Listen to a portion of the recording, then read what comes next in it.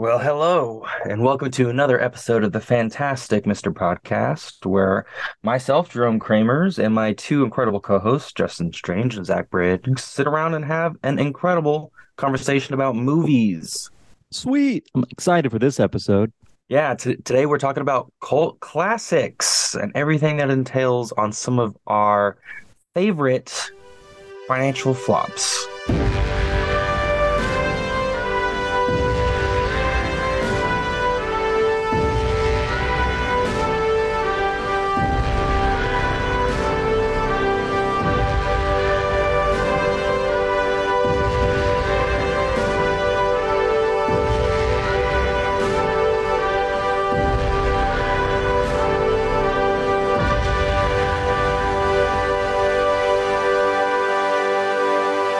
All right, guys, so let's get into it. Cult classics. I'm going to ask you right off the bat, what is your favorite cult classic?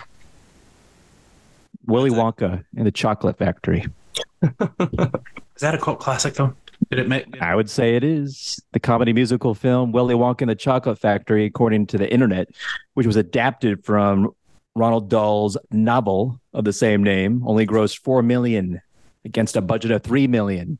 And due to the poor performance, Paramount allowed the rights to the film to expire. Warner Brothers bought the rights Burn! for $500,000 and re-released it as a TV movie. A TV movie? Mm-hmm. And that's why I remember seeing it as a kid. My mother recalls as well seeing it on TV a lot growing up.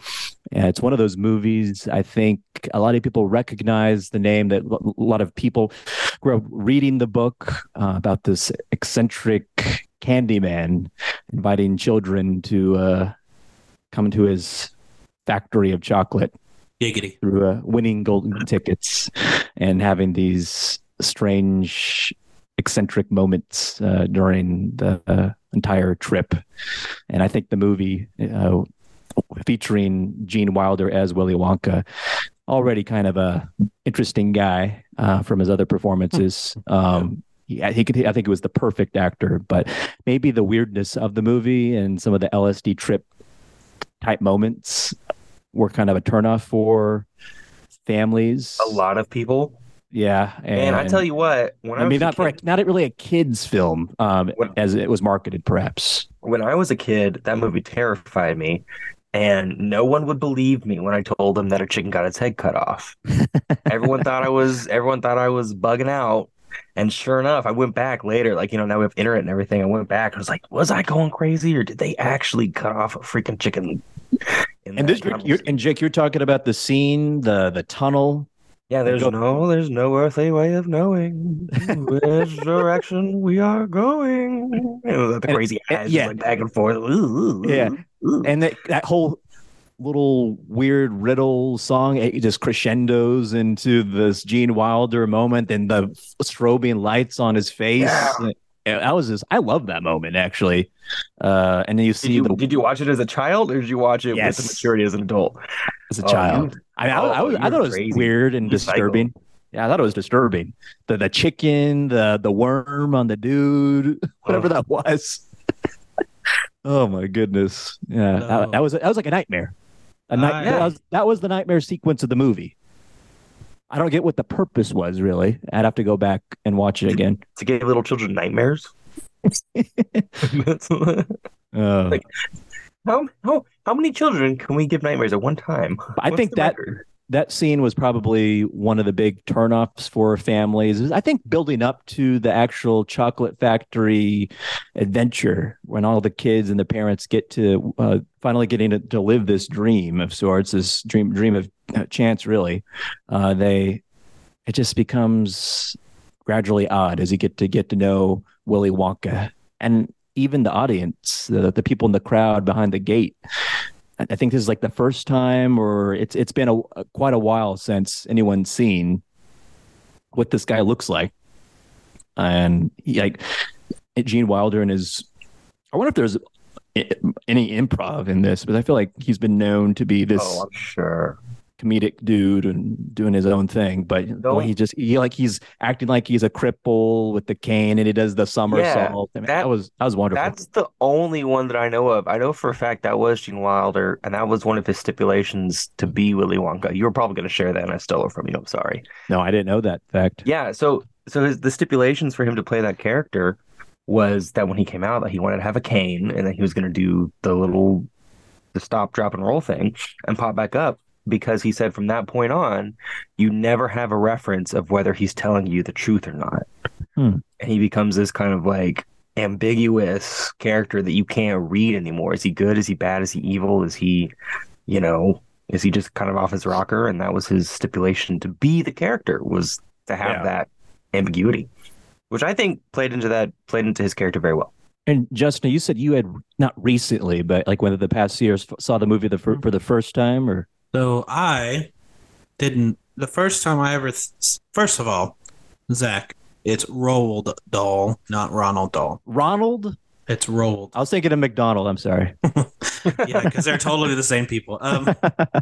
So the first time I ever saw anything Willy Wonka was Charlie and the Chocolate Factory, Johnny Depp. I saw it in theaters, and it was pretty cool. But I just recently watched Willy Wonka and the Chocolate Factory for the first time, probably a few months ago, because my friends and I would do a movie night every week, and we have certain stipulations, and I forgot what this stipulation was, but we chose Willy Wonka and the Chocolate Factory, and I got to say, the movie was awesome. I freaking loved it. Every moment of it. Like I thoroughly enjoyed it. I don't know. I probably would have enjoyed it as a kid, but I didn't really watch like that movie. Believe it or not, we had satellite, and satellite was a big deal back then. Believe it or not, I never came across that movie like just flipping through channels ever. Was it disturbing to watch at points? Did you find moments that were like very weird? Or I think that's just like that era of movies. You know, when did that movie come out? 71. Okay, so I you got the 60s, 70s, 80s, like when they try to create these movies that are marketed for children, or if they, whatever, if it seems like it might be had been marketed for children, it's always like it's like just a weird movie that parents are like, this probably isn't for children. And that's kind of where I think Willy Wonka falls under. Like, if you tried to show this to a kid, I think you'd either have someone that really doesn't like it or a kid that really loves it. There's no like in between. You know what I mean? Do you have a well-adjusted child, or do you have a little psycho? Yeah, exactly. So if they're psycho, they probably enjoy it. If they're well-adjusted, they probably don't. And so, I found some. I don't really, to be honest with you, I can't think of anything that pops to my head right now, but I'm sure there were some scenes where I was like, holy crap, I just love each character. Each child has their own personality and their own thing going for them. Like Veruca Salt's like the entitled girl with the rich father and is a pushover. And then you have Mike TV, I think he's one of my favorites. Oh yeah, who loves TV. The cowboy kid. Yeah, he's like being interviewed, and like he's still like watching his TVs with his TV dinner. And then you have Augustus Gloop, who's also one of my favorites. Then you have good old Charlie Bucket. Augustus Gloop is the glutton kid, right? He's the guy from Germany, isn't he? I think. Yeah. Another fun fact regarding Grandpa Joe in that movie is if you actually stop and get a good shot of him, take a close look at his pinky fingers, and he has got the old cocaine pinky fingers going on. And all his nails are clipped except for both his pinkies that are long, and that's widely used to ease transition from the table to the nose. So that's another interesting. I don't know if that's a character. I don't know if that's a design choice or an actor choice. Oh my goodness, that's pretty funny. How'd you figure that out? My goodness. I just paused the movie. You can see it. I don't know the connection to drugs though. Oh, well, I guess we run in different circles. I just want to touch on the music of the movie. I mean, watching it for the first time, I wasn't expecting musical numbers to pop out, but I kind of like the tunes. I mean, there's certain ones that, like the theme, the one that Willy Wonka sings, it turns out to be a motif, something about wonderfulness. He sings it for the first time. Pure Imagination. Yeah. And that song's been done, has had covers in multiple forms, and it was on or just use as lo-fi music. Like it's been dramatized for modern commercials. Yeah, I feel like it's had an effect on society and in the commercial world, especially. I mean, that a few of those notes, those do do do, those notes are heard in the trailer for the new Willy Wonka movie, where Timothy Chalamet is going to play a young Willy. So I was kind of like thrown aback a bit when I heard those notes. I know it's probably just a little nod to the 70s movie without having a direct connection. I don't think he's going to play a young. I think it's supposed to be version. I think it's supposed to be like a prequel to how he got the Chocolate Factory. So like, the motif isn't complete yet because he hasn't transcended. I want to know how he got weird and crazy. And what was just one more question? What was the symbolization of the hat in the office and everything's half? Oh, beats me. Do you remember that though? Like everything, like the clock, his notepad. I guess because he's half there. I don't know, man. Let's see. I thought that scene with the argument with Grandpa Joe was like the best acting sequence in the movie. Yo, nothing. Good day, sir. Good day, Charlie. But wait, psych, you win. I feel like South Park, it must have done many skits on Family Guy did one. Thing. Sure. Family Guy had a whole episode where instead of Willy Wonka, it was Pawtucket Patriot, who it's a beer factory. And actually Futurama does the same thing with Slurm. What Slurm is like, it's kind of like a soda that is very like high in sugar, high in energy, and all this stuff. And they go to the Slurm factory, and it's just like the whole Willy Wonka thing. And then Space Willy Wonka. Family Guy did one with Pawtucket Pat, is what his name was, for the Pawtucket Patriot, which was a beer that Peter liked. So essentially, they put 5 golden scrolls in one beer across the world. And so like first half of the episode is Brian and Peter trying to get one of those scrolls. So they just like drinking until he finally wins one. And he goes in there and they get kicked out and all this stuff. It's pretty funny. Well, let's Willy Wonka's. I want to keep this moving on. Wonka's had a dramatic impact on, and just to sum it up, it's had a dramatic impact, I think, on future movies and TV. I mean, Drake and Josh has one episode where Josh is wearing a big old brown top hat and has a cane. Weird. And in comes Drake, and he's like he's like obsessed with candy. So that's my movie of the night. See you, folks. What is your cult classic? Do you really want to know? I'm questioning now. The cult classic, of course, that came to my head. There actually have two. One that isn't as popular, probably one that you've never heard of, that I just looked at. But there's one called The Human Centipede. Hey man, apparently it's gained a little bit of a cult following just because of how weird it is. I mean, I've seen each movie once, and that's probably as many times as I'll see them. But dang it, if I didn't buy the Blu-ray disc set, because it's just weird. And that's kind of I found a little article that was, it says, due to its disturbing and unique content, Human Centipede has gained a cult following. Search queries for Human Centipede picked up around the same time that movie clips were posted in September 2009. It peaked in May 2010 when it received a wider release. Centipede merchandise was made around this time. So I'm sure the following has died down a little bit. But of course, when it was first released, like people were like, "What the F is a Human Centipede?" And that's kind of what we did was, and I'm really just talking about the first movie.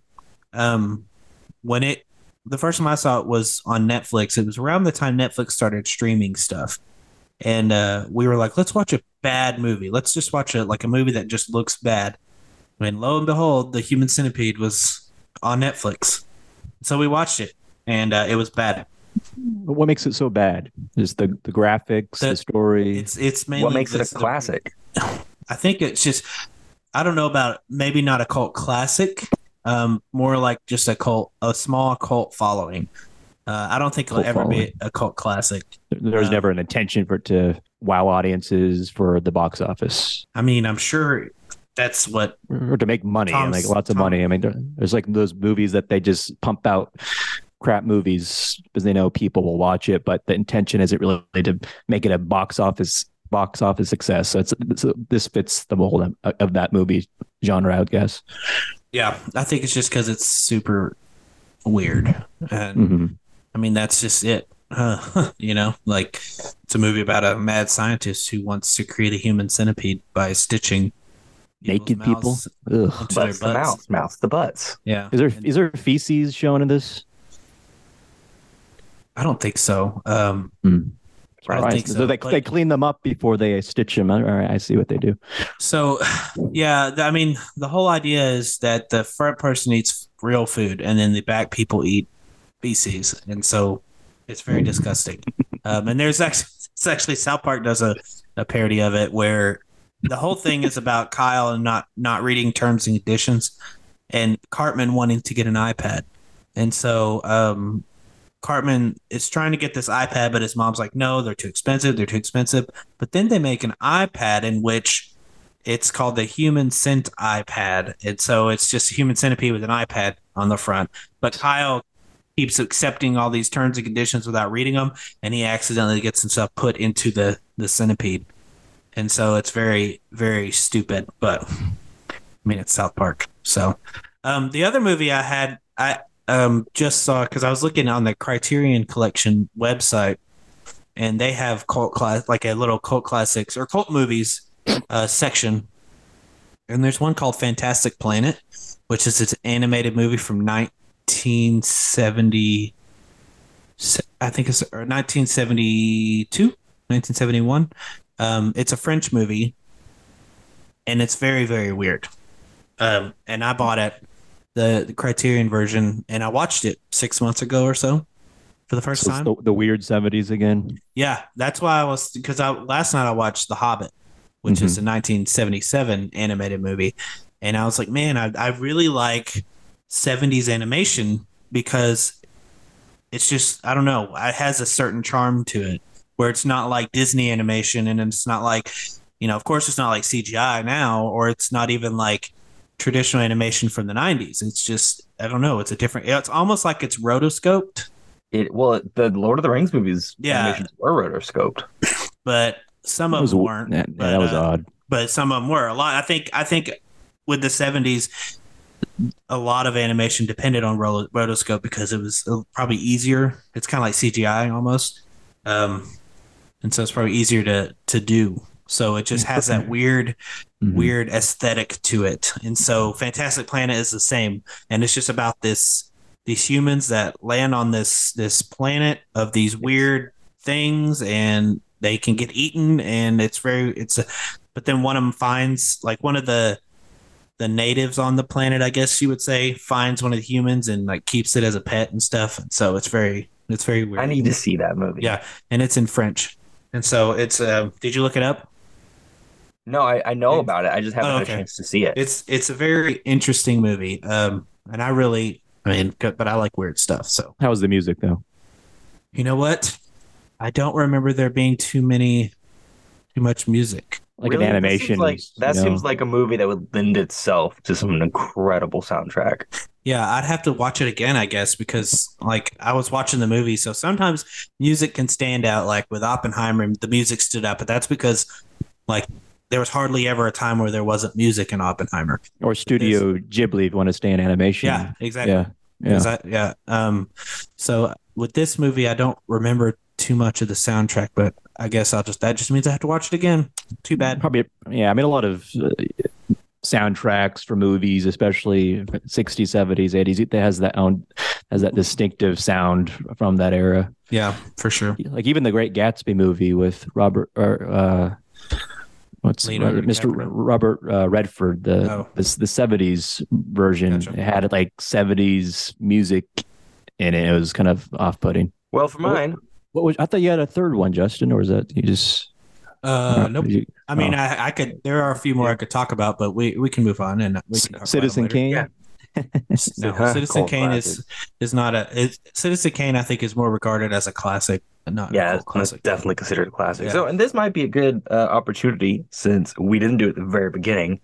Defining a cult is classic? is to define a cult classic. That could be up for debate too. I mean, there's so Eh. many people could argue this movie is not a cult classic, but if you go by the facts and the box office numbers, you could argue otherwise. Yeah, and so it is. There is definitely some room to debate what someone defines a cult classic as. But for our purposes, we are defining a cult classic as a movie that when it came out was not received generally well. So either it did not receive critical acclaim or it did not receive, it didn't make its money back at box office or made very little. It basically came out and was kind of ignored and considered a bad movie at the time.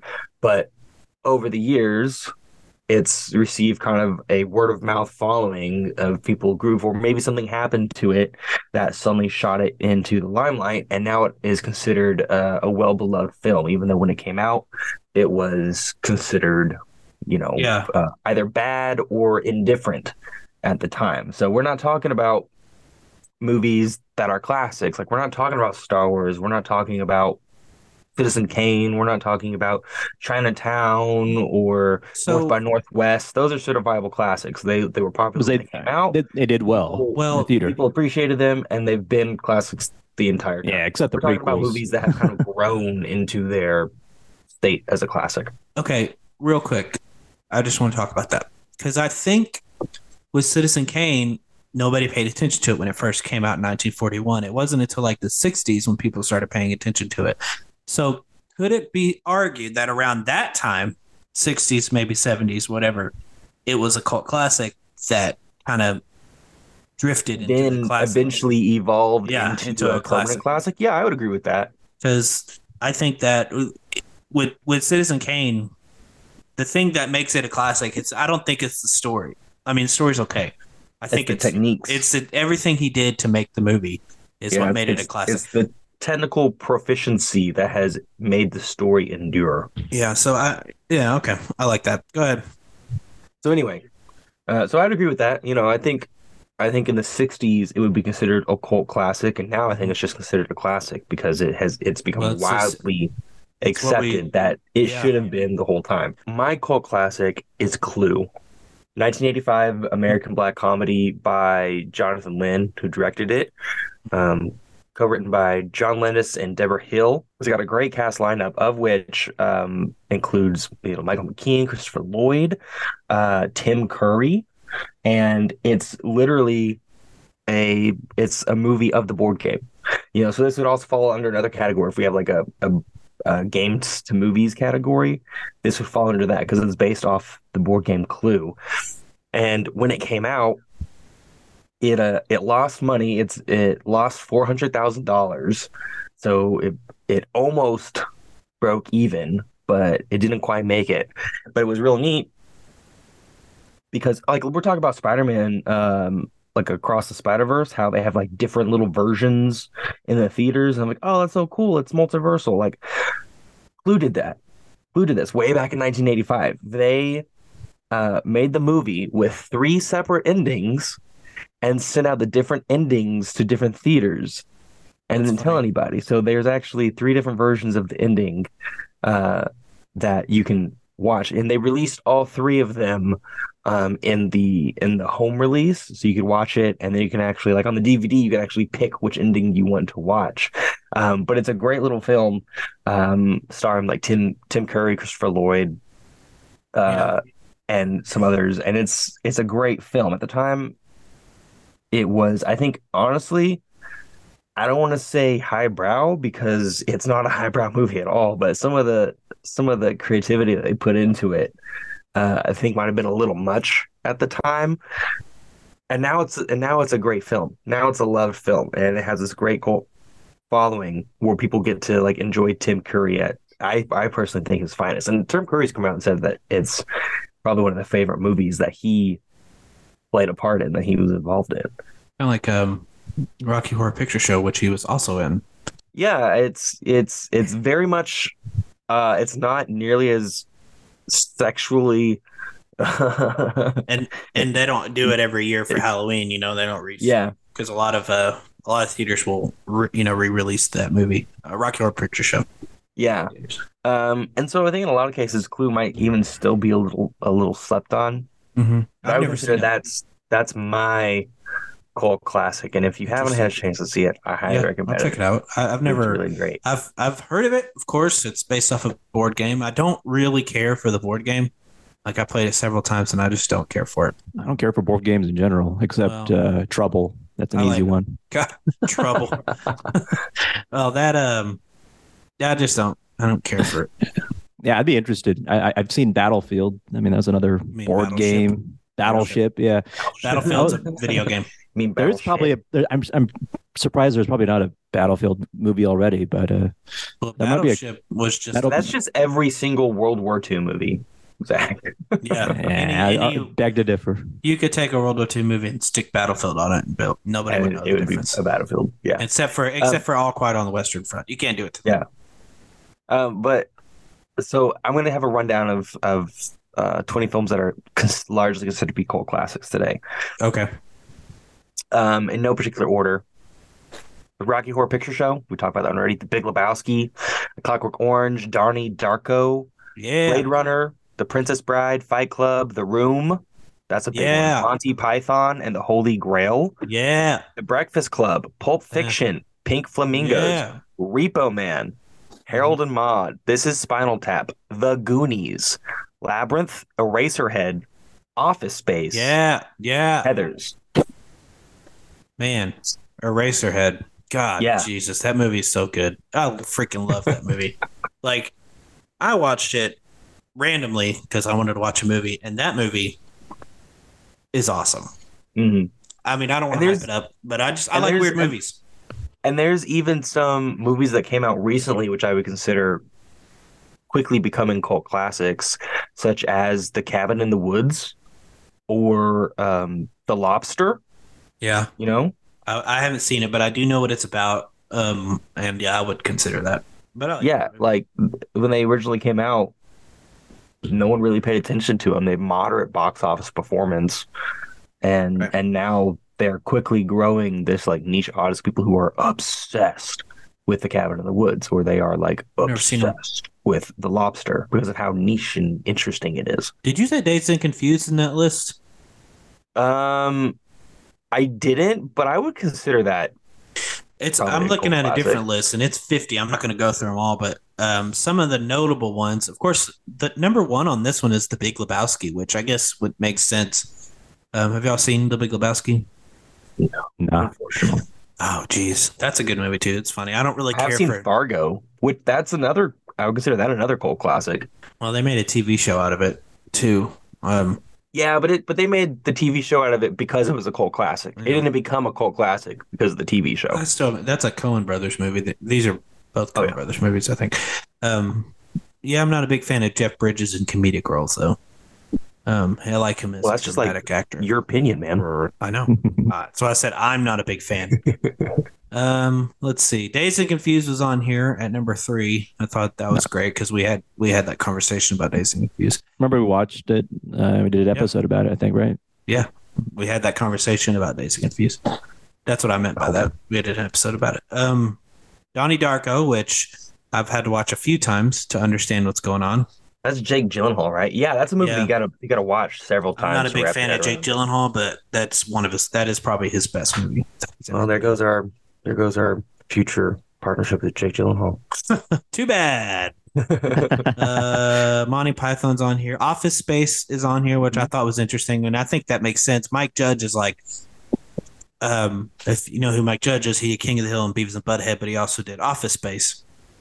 And like his stuff is very like for it's like King of the Hill is hilarious, but it's very subtle hilarity. You know what I mean? It doesn't just hit you in the face. Beavis and Butthead, of course, is very stupid hilarious. Like comedy. So you have to appreciate that kind of comedy.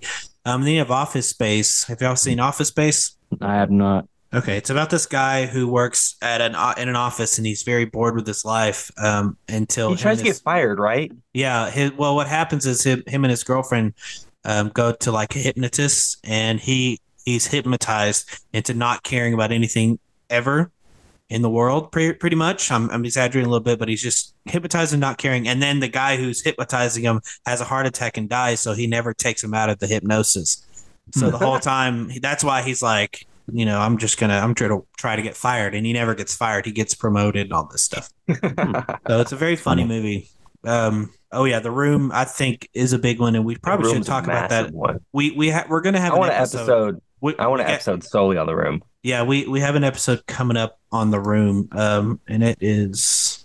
I think it's. Oh hi, Mark. I gotta watch that movie then. Yeah, we're gonna have to watch it, but it's coming up. Yeah. Oh, there it is. Okay. Yeah. We have an episode that's going to be dedicated. Which movie? Which year? The Room, 2003. All right. Oh, hi, Mark. Oh, hi, Mark. Okay. Nice doggy. But yeah, this is like. You're my favorite customer. Sorry, I'm going to stop now. Oh, the thing's on here. Jake, you like that movie? Yes. Ooh, talk about a cult classic. That one's incredible. That was, I'd say, between The Conjuring and The Thing, those are my two biggest forays into horror because, as I've mentioned before, I'm a wuss. But I love The Thing. And The Thing is not like, I mean, I guess my definition is changed because I would not consider it like a scary horror film. I consider it like a psychological horror film, which I love. But I've shown it to friends and they're like, this is awful. This is horrible. Oh my God. I'm like, screw you. Yeah, it's like, I mean, it's not really scary. It's like not like a jump scary. It's just right. Like I can tell dark brooding. Just from the description on IMDb, it says a research team in Antarctica is hunted by a shape-shifting alien that assumes the appearance of its victim. So I mean, Aliens. Seen it? Just that? No, I haven't seen it. We have to have I want to have a movie night and have you guys watch it. Okay. Showgirls is on here, which I thought was kind of weird. I don't know if y'all have seen Showgirls, but it's not a good movie. It's got that's the one I haven't seen it. Is that the one with just the woman with the long leg on the cover? Yeah, it's got Jessie like from Saved by the Bell, Elizabeth Berkley, and she's basically trying to become a showgirl for Las Vegas, and she has to like do stuff and blah blah. I don't know. It came out, and I've seen it on TV, which is hilarious because a lot of it's got a lot of nudity in it. But on TV, it kind of does like what you said India did for Oppenheimer, Zach, where she covers her up with like a CGI bikini. It's really funny. It's noticeable, I'm guessing. That's another episode we should talk about is the CGI bikinis? sanitization for TV. Oh, because I remember I watched like Step Brothers, and this is before AI, so I assume they brought in Will Ferrell and then back because they overdubbed like all the swear words and like these really stupid like PG-13 rated swear words. Like swear words. Yeah, it was really funny. I actually thought it was almost funnier than the rated R version because of just how stupid that was. Mm-hmm. Yeah, it's funny when they do that. When they instead of just bleep, I would rather them just bleep it out or just cut out the sound, but they try to replace it with like family friendly. Yeah, Home Alone gibberish. Yeah, pretty sure. Let me see. The Big Lebowski has a funny one. While you're researching that, and the 1989 Batman movie for TV, when Batman's flying in his Batwing, about to try to annihilate Joker and kill him, and then Joker says in the real version, "Come on, you son of a bitch." In the TV version, he says, "Son of a bat." It's horribly dubbed to say stupid bat. Stuff like that, and it's so stupid the way it sounds. There's a quote in the Big Lebowski where John Goodman's like destroying this car, and he says, "You see what happens when you F a stranger in the ass," but in the censored version, it's "You see what happens when you find a stranger in the Alps." Like makes you're just sense. Like it's like, well, they're just like, we got to cover it up, so it doesn't matter what you put. It's like do bad something. Lip readings, like that channel. Yeah, exactly. Like bad lip readings. Exactly what it is. off the TV. So they got to try to fit the lips. Yeah. So they could have think it's something better. Interesting. Yeah. Apparently not. Okay, one movie that is on here that I really want to talk about that we're going to do a full length episode on. We'd already talked about it. Is Clerks. I don't know if you guys have seen Clerks before. Actually, I know you haven't because you told me. So Clerks is a cool story. It's one of those stories where like a guy makes a movie with all his money and then submits it to the Sundance Film Festival and gets distribution. With it, I don't think it did very well. But then people, of course, started liking it and liking it more, and now it's kind of like a cult classic. So, and he's made 3 of them, but the first one's in black and white, and it's so freaking good. And it's like it's great because it's not there's no real action in it. It's mainly through the dialogue because Kevin Smith is a freaking good writer, I think. And so yeah, we'll have a whole episode on that. So. Well, that leads me to a question, and this might lead into something else you want to talk about, Justin, or Zach. This one might be for you. Why do you think that some cult classics were initially failures or underappreciated? And why do you think they found your audience? Like, what makes a cult classic find its let's talk about the ultimate cult classic, which we just talked about. Well, there's 2, I think. Which Citizen Kane, right? He releases this movie. It's in black and white. It's about a journalist, his rise and fall, right? At the time, that's what it was about. But then it started gaining some traction in I think it, and I hope I'm not mistaken, around the 60s, started gaining some traction. And probably that's when it probably became a cult movie, cult classic. And then it transcended into a classic. So I think just having been the way that everything was done as far as that, like people started noticing and started enjoying it because of that. And then you have movies like The Room, right? Which the only way I've seen that full movie is on CinemaSins. I don't know if you have seen CinemaSins, but it's a YouTube channel in which this guy points out everything that's wrong with the movie. Yeah, so, I like that channel. Yeah, and so like with The Room, it's just one of those, and it's kind of like Sharknado too, right? Where it's just so bad it's good type situations. Mm-hmm. I forgot what your question was. I hope I'm answering it. But it was like, how do you think? Why do you think some of these movies were considered failures at the time, and why do you think they've gained their status? So I think with Citizen Kane, it was just nobody was paying attention or cared about how he made the movie. They just saw this movie about a journalist, and it was also based on a real journalist, and I bet you there was some tension there. Orson Welles says it's not, but people argue that it's based on, I forget his name now, but he was a very large newspaper magnate. Oh, yeah. And so I'm sure there was some tension there that made it to where, because I know that he had put in a paper or something don't go see Citizen Kane.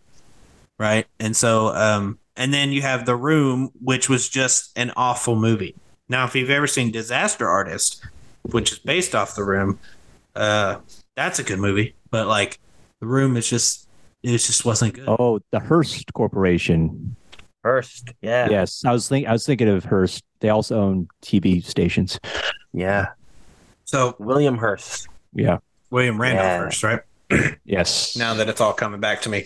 So yeah, he Orson Welles says he didn't base it off of him, but people argue that he did, and so I think that probably had something to do with him not doing very well when it first released, and then people are like, all right, let's forget about that. What about this movie is, let's take another look at it and realize that there was a lot of cool things that he did to be able to make that movie.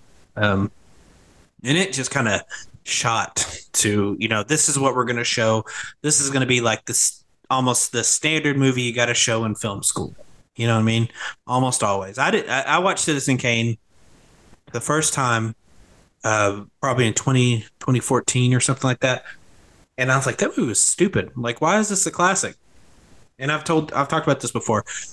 And then I taught it, learned more about it, taught it, learned more about it more, and realized as a filmmaker, I got to appreciate this. Mm-hmm. You have to, if you care about movies at all, care about making movies, Citizen Kane is just one of those movies where it's this is something that you might not care for the story, but everything else about it is great. So It seems like the academic part of it, introducing the movie to students, was a big part of it as well. Well, As you said, the thing about introducing it to students is, yeah, some students might enjoy it the first time, but I bet you a lot of them won't, especially when you show it in like intro to film or film appreciation, especially because a lot of those students in film appreciation aren't there for filmmaking. You know, they're not trying, they're trying to get a credit. Now, intro to film might be a little bit of a different story where it's like, okay, they might be interested enough to go and say, well, what is the reason? Because whenever they showed us the movie the first time, we went into it without any context. Like we were talking about things and an intro to film, and it was just kind of like normal definitions and stuff, and then boom, Citizen Kane. So when I taught Citizen Kane, I was like, you know, this is Citizen Kane, this is everything that he did for the movie, and this is everything. And then we watched the movie. Of course, there were high schoolers, so they immediately thought the movie was boring, and I get it, freaking high schoolers. But you know, you gotta, with that movie, there's some work involved. As far as like, you got to explain why it's important and like what it. I mean, yeah, that part about it sucks. But once you learn about it and once you understand, you know, the everything that goes into this movie, yeah, it's black and white, but it's like boom, and that's kind of how I feel with it. Like, okay. Yeah. So that's like Citizen Kane. So we've got the one that you know, society caught up, and they were able to see the technological significance of it. For sure. And then there's movies that are bad and kind of people, it's so bad it's good. And The But what Room would about fall. movies like, you know, what about movies like you know, The Cabin in the Woods or Fight Club or The Goonies? Like, Yeah, Fight Club. I saw that on this list too, and I thought that movie was popular, but I guess it wasn't when it first came out. well, so like here's an interesting one. Another one that I came for modern movies. So these are ones that came out in the past 10 years that are considered cult classics. So like Scott Pilgrim versus the World, God, I love that movie. The Grand Budapest Hotel, John Wick, the original John Wick. Originally, so John Wick, its budget was 20 million. Yeah. And its opening weekend, it got 14. Once it went worldwide, it went better, and it had an ultimate payout gross of 86 million. But when you think about, you know, the blockbusters and especially how, you know, the significance of like John Wick 4, how popular that was, it didn't have like the attention that I'm sure, you know, I think it was Lionsgate produced it. They didn't give the result that they wanted. It was enough for them to make a sequel, you know. Well, you know, but that was largely spread by almost word of mouth as well. Yeah. It seems like movies like that don't do good in the States, they bring them out worldwide, and that's where they make their money. Or they do weird stuff like so you have like Family Guy, right? I know this is a TV show, but Family Guy is getting canceled twice, right? And then brought back. And so they do things like the DVD release of Family Guy is what brought them back. So like things like that, and they almost made a sequel to 2017 Power Rangers movie because of the toy sales. So it's just like things like that will, like, you know, bring it overseas and see how it does there. If it does good, we can make a sequel. Or like I don't think Fox was thinking Family Guy was going to do good when they canceled the first time with the DVD sales. I'm sure it was unexpected, and so they were like, "Well, let's bring it back." And then it happened again. Let's bring it back again. And now look at them; they're at almost 20 seasons, I think. Jeez. And then with Power Rangers, it didn't happen, of course. But I was hoping for a sequel. I like that movie. I did too, and I think you could even almost consider that a cult classic, but mainly with people who like Power Rangers. Like you can't just be a normal everyday Joe and be like, "Oh, I love that movie." I think it really hits with, and like with me, I loved that movie because I love the Power Rangers, and we've talked about Power Rangers before. So I would have loved a sequel, but you know, what are you gonna do? They didn't make enough money, I guess. No, they didn't. They didn't make as much money as they thought they were. So let me ask you this question. Do you think a cult classic could be intentionally made? And if so, would that be a cult classic, or would that just be considered a blockbuster? You know? So you're saying like, okay, I'm going to make a movie that's horrible. Let's hope for the best. I think it would still be a cult classic. Because like you said, a cult classic has to not make money initially, and then As per our and then definition. yeah. But a blockbuster, you have to have a great budget, Mhm. and you have to. I mean, it's going to make money. So I think even if you set out to be like, I want to make this movie, I want it to be a cult classic eventually, then it's going to be if people like it eventually, it's going to be a cult classic. I think cult So classic maybe is the do you answer think to that. do you think The Flash could be an example? Maybe I don't know. Maybe one day it'll be loved. 2023's Flash. I think anything Zack Snyder has done as far as DC can be that, because like Oh yeah, you have the Snyder cult. yeah, I mean seriously, but, like but that begs the question though.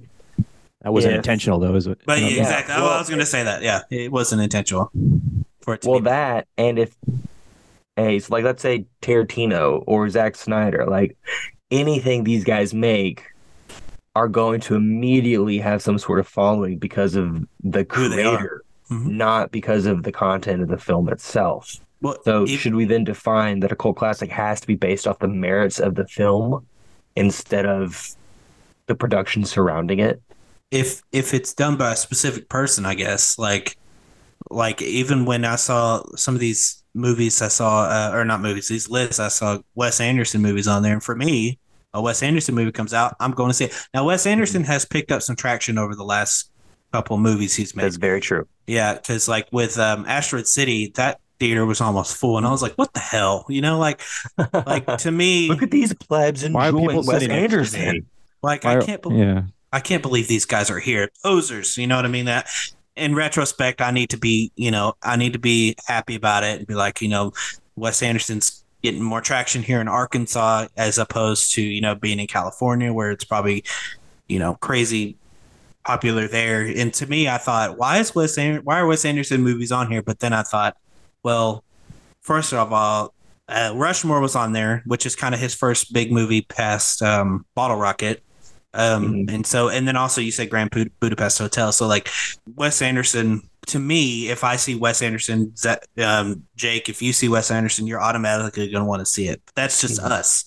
You know what I mean? That's Not the group. general audience. Exactly. It That's doesn't- not it the doesn't general apply to the public. general public. Exactly. And that's kind of like, I don't remember. I keep forgetting what your questions are. And I'm sorry, but at least I'm staying on track. Like I know I'm staying on track. I just can't remember what the question is. But for me, yeah, like if I see Wes Anderson, I'm going to go see it. But if Joe Schmo next door and I say, hey man, I'm going to see the new Wes Anderson movie, who the heck is that? You know what I mean? Mhm. And then when they see it, they're gonna be like, well, that was weird because he's very stylistic. It's very interesting. Yeah, Zach, what do you think? Can you intentionally make a cult classic?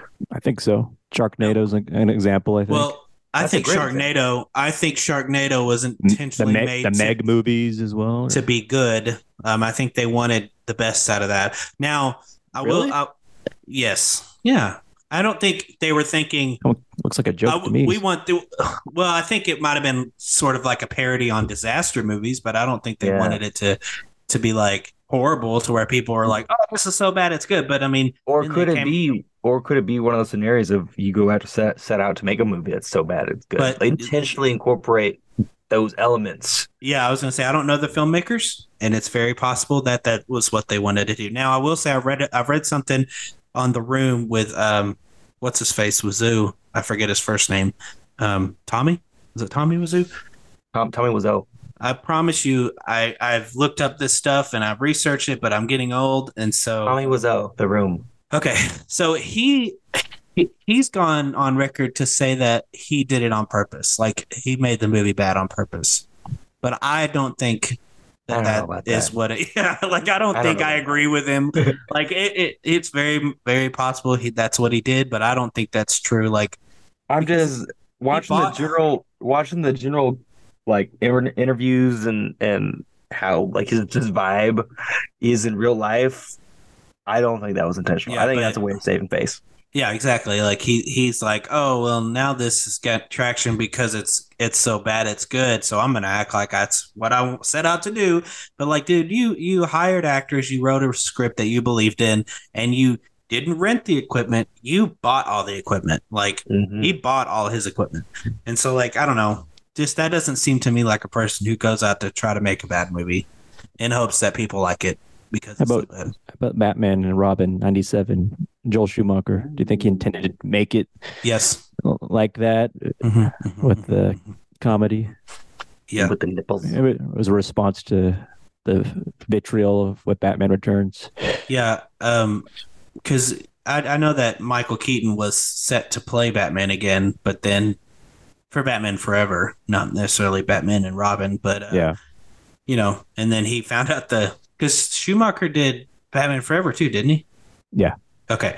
So I think with Batman Forever, with Schumacher, it was like he was trying to do something serious, and then he just went to Batman and Robin, which is like a clown show. You know what I mean? Like it has a certain charm to it with the aesthetics and stuff, and even some of the acting, like is horrible. You know what I mean? Even Arnold Schwarzenegger, it's like, and George Clooney, like I don't know, but there is a certain charm to it. That makes it like watchable for me. Like I could probably sit down and watch it again and be okay, but I don't know if I will anytime soon. I mean, I have them. I have all the Batman movies. I bought this cool set, Blu-ray set. It has all the Superman movies up to Superman Returns, and actually, I think Man of Steel might be on there too, and then all the Batman movies up through Schumacher's Batman. And so I have them. Of course, they're on or Max as well. Oh yeah, About the Schumacher film. yeah. I think they have a certain charm to them besides the nipples. And one thing I thought about They have a certain charm for them besides the nipples. besides the nipples, they can.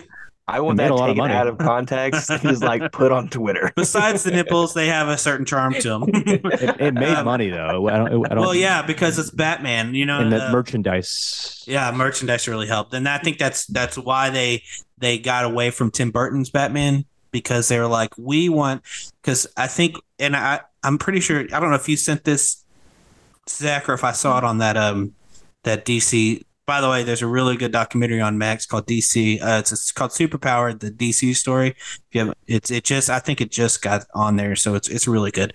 But they moved away from Tim Burton's Batman because they were losing merchandising partnerships like McDonald's and stuff. So they're like, that's why they kind of went with the more cartoony vibe as opposed to. Thanks, Warner Brothers. Thinking about the money. I mean, that's what they do, man. They're executives. Well, that's like with Barbie. What was really got? I saw a post on Twitter somewhere, and I don't remember who it is. Talking about Barbie the movie or Barbie the movie? doll? Okay, yeah. Barbie the movie, and it was like a tweet. So like, Barbie and Oppenheimer come out and they make billions of dollars, and the general audience is like, "Oh yeah, this makes sense. We want interesting original films," and then the execs are just like, "Oh, people must really love movies about toys," because they've already like the exec from Hasbro has already come out, and so they have plans for like a Hasbro verse with 14 movies based off of like different toys. Like that's what the audience wants for some reason. That's what they got from one movie. Interesting. Well, That's what they got from one movie because Barbie did so well. They're just like, obviously the general public just love. Okay, let me toys. throw something out there. I know we're not talking about this, and can I spoil something for you guys? Sure. Okay, so spoiler alert. I went and saw Transformers Rise of the Beast, and it centers around this kid and humans and it's always humans and the robots working together, and it's actually a pretty good movie. But at the end, of course, this kid saves the world. The kid's like a nobody, and then he saves the world. That's the hero's journey right there. Mm-hmm. So at the end, he thinks he's going in for a job interview for like security, but really what it is a specialized. I don't want to say they're part of the military because they're not, but they seem like it. G.I. Joe. I guess they would be a part of the military. And so they want to recruit him. And whenever they open this big door and it's got all these like ships and stuff you've never seen before. And the whole time I was thinking it was something else. That's what it's leading up to, G.I. Joe. But he flips over the business card that the guy gives him and he's like, G.I. Joe. And like, to me, my head kind of like blown off. Yeah, I was like, holy crap. But does Hasbro own Barbie now? I hate that so much. Yes, they do. Okay, so I don't care to see Barbie in a G.I. Joe movie, right? But I'm okay with G.I. Joe and Transformers crossing over just to see what that would be like. I I don't think think that we would need every universe. I don't think we I'm need not. No, we don't need connections. it. We don't need it. The issue is, and this might We're be another obsessed episode, with and I things apologize. having to connect to everything. Right, and I think that's what is kind of messing with like original concepts and stuff. Yeah, which is You why can't- everyone was so excited to see Barbie and Oppenheimer, because it wasn't some freaking multiversal connective sinew tissue of 20 other movies you have to see. It was like really great, sweetly written, self-contained movies. And that's Right. what people want. But Marvel did so well that everyone's got to have a verse now. Well, even James Gunn, and we talked about this in the DC episode, was like he's coming to take over, and for some reason he feels he needs to do this interconnected universe. And I'm like, why do you feel like you need to do that? Like, why can't you just make DC movies, pump them out there, and we can watch them? Why does everybody have to meet each other? Now, of course, back then when Marvel started, I was all about it because that was all we had. It's because Yeah. DC failed the first time. Yeah, now they're trying rushed to it. recoup, and it's like, dude, just give us movies. That's all we Just want. take the L.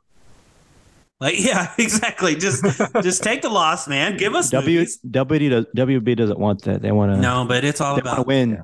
Yeah, But anyhow, that's- okay, sorry, I got one last question for you guys. We We went off on a rant of Yeah. our own particular interests. One Whoops. last question for you guys. Do you think there are any movies today, let's say in the past, I'm going to say the past 10 years, to open it up a little bit, past 10 years, have there been any movies that you've seen or know of today that you think have strong potential to be a cult classic in the next 20, 30 years? Yes, Cats. The live action version. I would agree with that. My man, I'm so proud of both of you. Yeah, I would agree with that only because the movie wasn't great, but that's probably why. You know what I mean? Yeah. I think- it falls directly in the so bad it's good category. And it's not even so bad that it's good. It's just so bad that you can't look away. Yeah, it's Yes. like a train wreck. It's like you're driving past and you're rubbernecking. I don't think it was like a train wreck. It was more of a drug infused experience. Yeah. Yeah, I would say Cats is kind of the big one, just because I don't know, man. That movie sucked. I don't do drugs, by the way. Just that's how I would equate it. No, that definitely, I don't do drugs either, but I definitely like, man, if someone took LSD and watched this, holy cow. Time of their life. So I'm looking at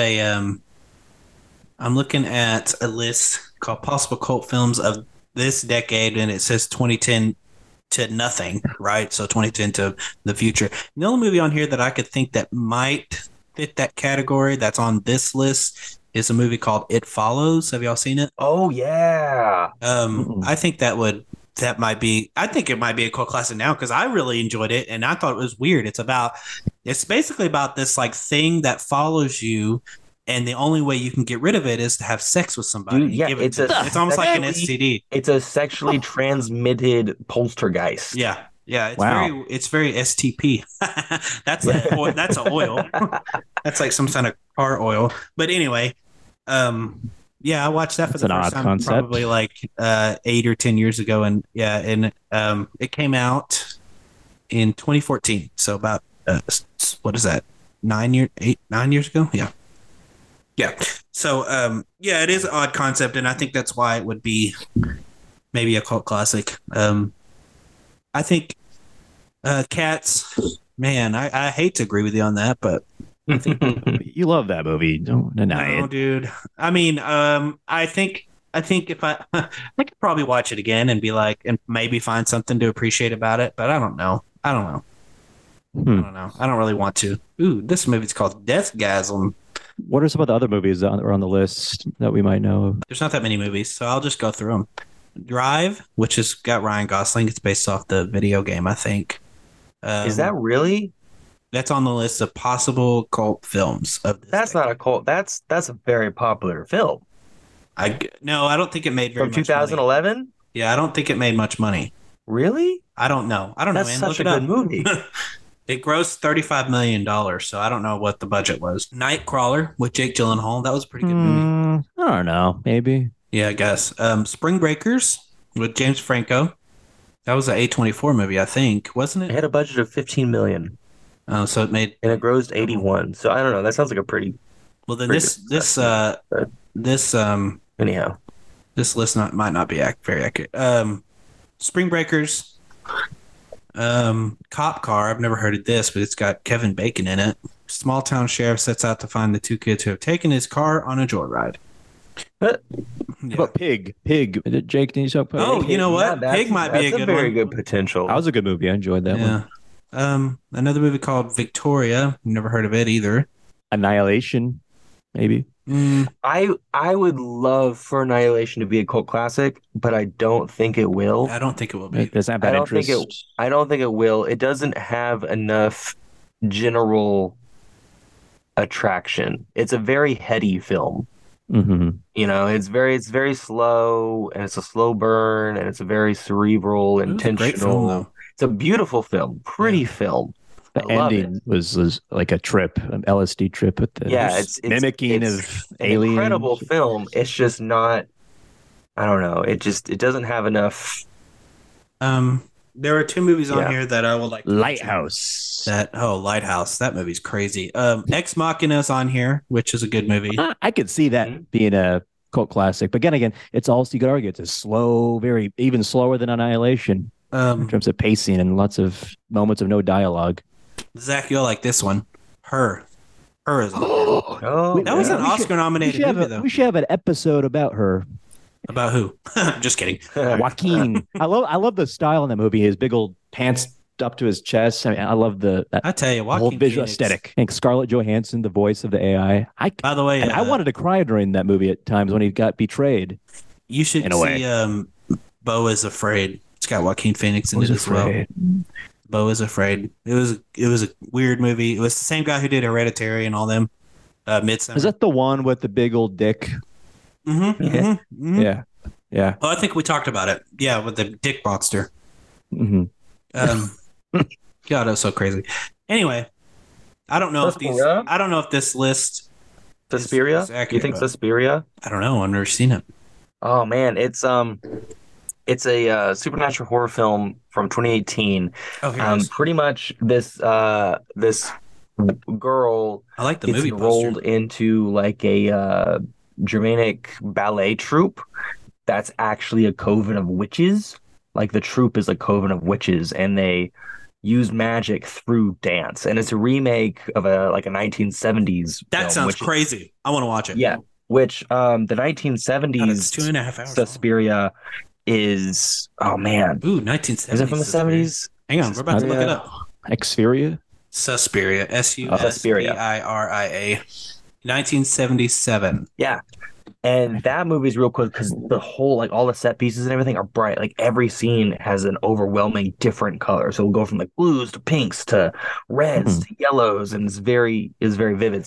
The modern Suspiria is very subdued in that manner. It's very realistic, but they do magic through dance, and so they control, and that's how they do their magic. And so it's kind of a psychological, supernatural horror, and it didn't make very much. I don't think. I think it only made like 180,000 its opening weekend, something like that. I don't even know what their budget was. But it's a beautifully shot film, so I imagine it's more than that. Oh, here we go. Budget was 20 million. Box office, it only made 8 million.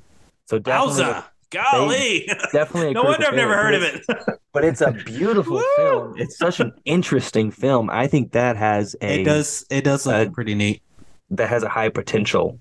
I And think there's they. oh man, the climax of it's Ooh, I like the 70s Blu-ray version. Not the Blu-ray version, but the Blu-ray cover art looks cool. Mhm. I like the 70s version looks cool. Yeah, they're both really neat. Speaking of weird movies that have really pretty colors, my film appreciation teacher suggested a movie that was weird. It's called Beyond the Black Rainbow. If you guys have ever seen it. Never heard of From it. 2010. It's a weird movie. I think it might have either it has one now or will become one. Despite being under heavy sedation, a young woman tries to make her way out of the Arborea Institute, a secluded quasi-futuristic commune. It has some very 70s type vibe to it. But it was 2010. I need to rewatch this movie. Interesting. So- Well, all right, do you guys have any last words on the subject? I think we all agree that Cats probably has the Most best potential. potential to become a cult classic. Unfortunately, God. I just, Yeah. I'd agree. the movie Cats is up there was, for me. let me tell you something about that movie real quick, is the movie was very gorgeous. Like, it was a great looking movie. Uh-huh. It was but- clean, very clean. Yeah, I just, In terms of set everything- pieces. everything else, like, If they just got rid of those cat people, it would be a beautiful well, I was film. gonna say a bunch of cats walking around on two legs with human hands, and Smiling it's just- with big old teeth. I don't know. Yeah, but yeah, I think just because of that and some of the other things about the music and all that stuff, Rebel Wilson in the movie, which I thought was a weird addition. I thought it was weirder than Idris Elba, which I was surprised Ian McKellen. I forgot he was in that movie. Yeah, I forgot he was in A that. lot of big names. Yeah, A lot of that was surprised. That was another reason that was so surprising. Is I mean, so many honestly, big names. I think eventually I'll probably end up getting the movie. Owning it on Blu-ray or something. Just Just gonna take a because it's picture of weird. that. Yeah, I'll take. I'll when I do. A special if I do, moment for Jake. I'll let you know. But yeah, I think I would agree that Cats probably has the best potential Yeah. of becoming a cult classic that was recently released. When was that released again? Oh, a couple years 2020? ago. Yeah, Not that long ago. 2021. I didn't think it was that long ago. So yeah, I mean, I like the idea of cult movies because 9 times out of 10 they're weird. And me, the weirder and the more disturbing, the better. And I Then you think should- weird and disturbing are two separate categories, by the Yeah. way. That's true. I would agree with that. Because Fantastic Planet, which is animated, is weird, whereas Human Centipede is disturbing. So, so I think both of those categories can fall into the eventual cult movie, cult classic. And so that's why, and like even movies like Eraserhead, I think it kind of that movie kind of goes into both categories. Like what is it called? A Venn diagram. If you had Mhm. weird and disturbing, Eraserhead would be in the middle, I think. So I think that's what makes a movie a cult classic is they're like, oh, I don't want to watch this movie because it looks weird. It's like, dude, go watch it. You might actually enjoy it. But anyway, that's me getting on a soapbox, so I don't want to do that. Then you should watch 1984's Threads, which is developed into a cult classic. Okay, so Zach, we have an episode about Threads, so don't you worry, buddy. We're gonna watch it. Cult film and review Threads. It's Someone more has done a like- podcast on it. I looked It's on the more internet. like the episode we're gonna do is post-apocalyptic movies, and one of them is the movie that you want us to watch. It's on YouTube and it's free. Okay. So yeah, The freaking trailer title is called Cult Classic Trailer Threads. I think There's Yeah, a disturbing bit where an ET looking humanoid is being burned. I love ET looking humanoids. They didn't mean to make it. That's what It literally is an ET being, but they're trying to put it in place of like a human. But So- people thought we wouldn't notice. in Eraserhead, they have a baby. The main character has a baby with a woman, and the baby is very weird looking. And now that you mention it, he is kind of ET-ish looking. Maybe that's an Easter egg then. Well, because Eraserhead came out in. So, you're talking about with Threads? Threads. Okay. Yeah. Oh, but you're talking about the Eraserhead. Yeah, the baby. Eraserhead Okay. came out in the 60s. I think. Maybe he was Anyway. predicting the future. Who Yeah. knows? So yeah, I like the idea, and I really like any movie that can be considered a cult classic or cult movie because chances are they go against the grain, if you will, and so that's what I like. I mean, I'll watch a blockbuster any day, and I'll watch something super action heavy like Transformers and stuff like that. But give me a cult classic. Yeah, Zack Snyder's Justice League was a successful cult classic, I think. Has developed one quickly. I think with Zack Snyder, with his DC stuff, and I just said this, I know, but But it took the drama of Justice League 1 to catapult him into a cult classic realm, I think. Justice League 1. Do you mean like Joss Whedon's Justice League? Yeah, it I took like the that you call drama. it Justice League 1 like Zack Snyder's is a sequel. I didn't. I don't think I said one. Maybe I You did say I said- one. He did. But Justice League, the one that was torn to bits by Joss Whedon after Yeah. the death of Zack Snyder's daughter, I believe. I think that sadly, but in a way, helped I thought Snyder's so. brand. Yeah. So his daughter died, or did we? Yeah, she know? killed herself. Oh, maybe that. Do you think that's I why think. DC let him I don't come back know. and do a director's cut? I have no Maybe. clue, but I think also it helps that there was a huge, hashtag following, whatever they call that. And David Ayer is supposed to bring out a Suicide Squad cut. James Gunn has so many promises. I'm going to believe everything once 2025 hits. I think Gunn's promising too much, to be honest. And I don't appreciate how he's like coming out and responding to every Threads or Twitter or X post asking him what's going on, because people are just going to copy and paste and screenshot Yep. what he says. Be like, this is what today. you said. Yeah, 10 years ago or 5 years ago. I mean, I'll wait till 2025. Yeah, we'll see. Anyway, sorry. That'd be Go cool to ahead. see. It would be cool to see the Ayer cut. I would love to see that, though. Yeah, me too. Well, all right. I think that's going to do it for this episode of the Fantastic Mr. Podcast.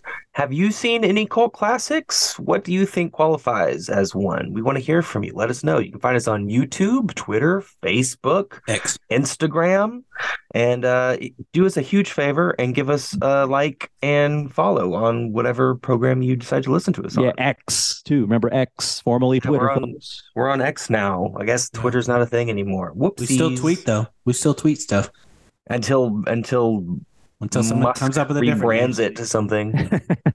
I still throw my hat in the ring for explain, but that's just me. Anyhow, So yeah, let us know what you think. We want to hear from you, and and make sure to Thanks check for us listening. out. Make sure to check us out on any pretty much anywhere you get your podcast. Spotify, Google Podcasts, Apple Podcasts, YouTube are the big ones. So please check us out and hit us up if you have any ideas for episodes, or if you just want to talk about cult movies. Totally down for that. So make sure to have a fantastic day. Is that what you were going to say, Jake? that's you took the words from my mouth. Go ahead and say it. I'll edit it out. Have a fantastic day. All right. Bye.